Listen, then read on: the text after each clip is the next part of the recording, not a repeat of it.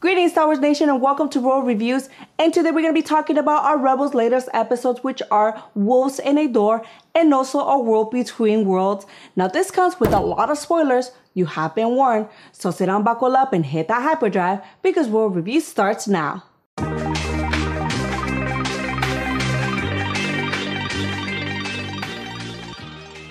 Greetings, Star Wars Nation. My name is Ro, and I really enjoyed these 2 episodes of Rebels. And as everything's coming to an end, they're really showing us a lot of good stuff that I wish we would have seen from the beginning of Rebels.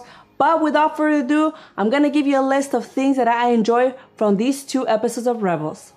Number 1 is seeing the crew working together after the death of Kanan and seeing Ezra trying to figure out what the stone tablet means. And this comes into number 2. Number 2 is finally the team seeing the Lothal Wolf, and not only seeing them, but riding them. And the Lothal Wolves are taking them to what they think is gonna be a Jedi temple. Number 3 is seeing Sabine and Ezra figure out the hand gestures that were in the Mortis God temple and actually opening the temple.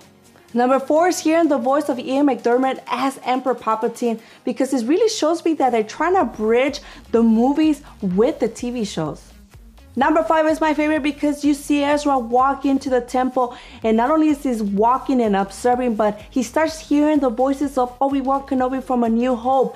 He starts hearing Leia, he starts hearing Yoda, he starts hearing dialogue from The Force Awakens, from different movies. And honestly, this is the moment that I really forgot that I was watching a kid's TV show, and I thought I was sucked into one of the movies. But this scene is played beautifully for the audience, as it really shows us that everything here in the Star Wars universe is connected.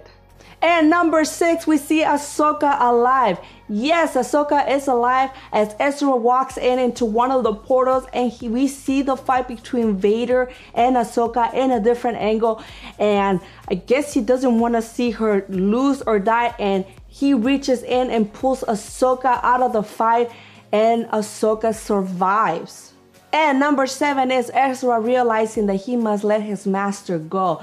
He had a chance to pull Kanan out, but Ahsoka makes him realize that they both can save their masters, that even if Ezra would attempt to reach out from the portal and try to pull Kanan out, just like he did with Ahsoka, you know, I guess the flame of the explosion would have killed Ezra, Hera, and Sabine. And so Kanan's death means more than what Ezra realizes, and so Ezra just comes into terms that he must let go of his master. Number 8 is Palpatine actually reaching out through the Force and trying to get Ezra to pull him into the portal or into the temple so he can rule the galaxy without pretty much any challenge. And this is when you hear the voice of Palpatine calling out to Ezra and Ahsoka, and I just thought it was pretty cool. Because I don't think we're gonna get in another episode Palpatine call out to these 2 characters at once. Number 9 is seeing the fate of Ahsoka. We finally get that closure that Ahsoka is alive. She is gonna go into the Temple of the Sith. We don't know what's gonna happen to her, but to this point, Ahsoka is fully alive. We're not speculating anymore, and I'm really glad because she is my favorite non-Jedi.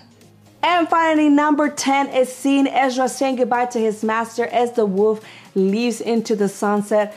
The initial temple that Ezra and Kanan went when, he got his lightsaber is no longer there. The temple is gone, which means that Kanan is gone because, I would think that he's the master of that temple, even though he didn't really live there, but he was probably the last Jedi in Lothal. And so now that the master's gone and now there's just the apprentice, the temple is gone. And I really think that that was a really nice send-off for, Ezra to say bye to his master as he lost someone that he loved. And they closed this episode, and I really think it was done beautifully. All right, boys and girls, so that's it for my 10 things that I really enjoy about these 2 episodes. And I really think you can't have one without the other. I really enjoy seeing Ahsoka. I really enjoy seeing Palpatine. I really enjoy how they tied in the Clone Wars to Rebels and the movies and everything else that goes on in the Star Wars universe to these 2 episodes.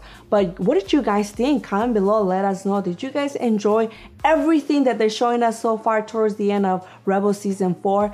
I hope you guys are interested into what's going on or what's gonna happen, please comment below, let us know. And also don't forget to like and subscribe to my channel. And like always, can't wait to guys have you back here at Rural Reviews.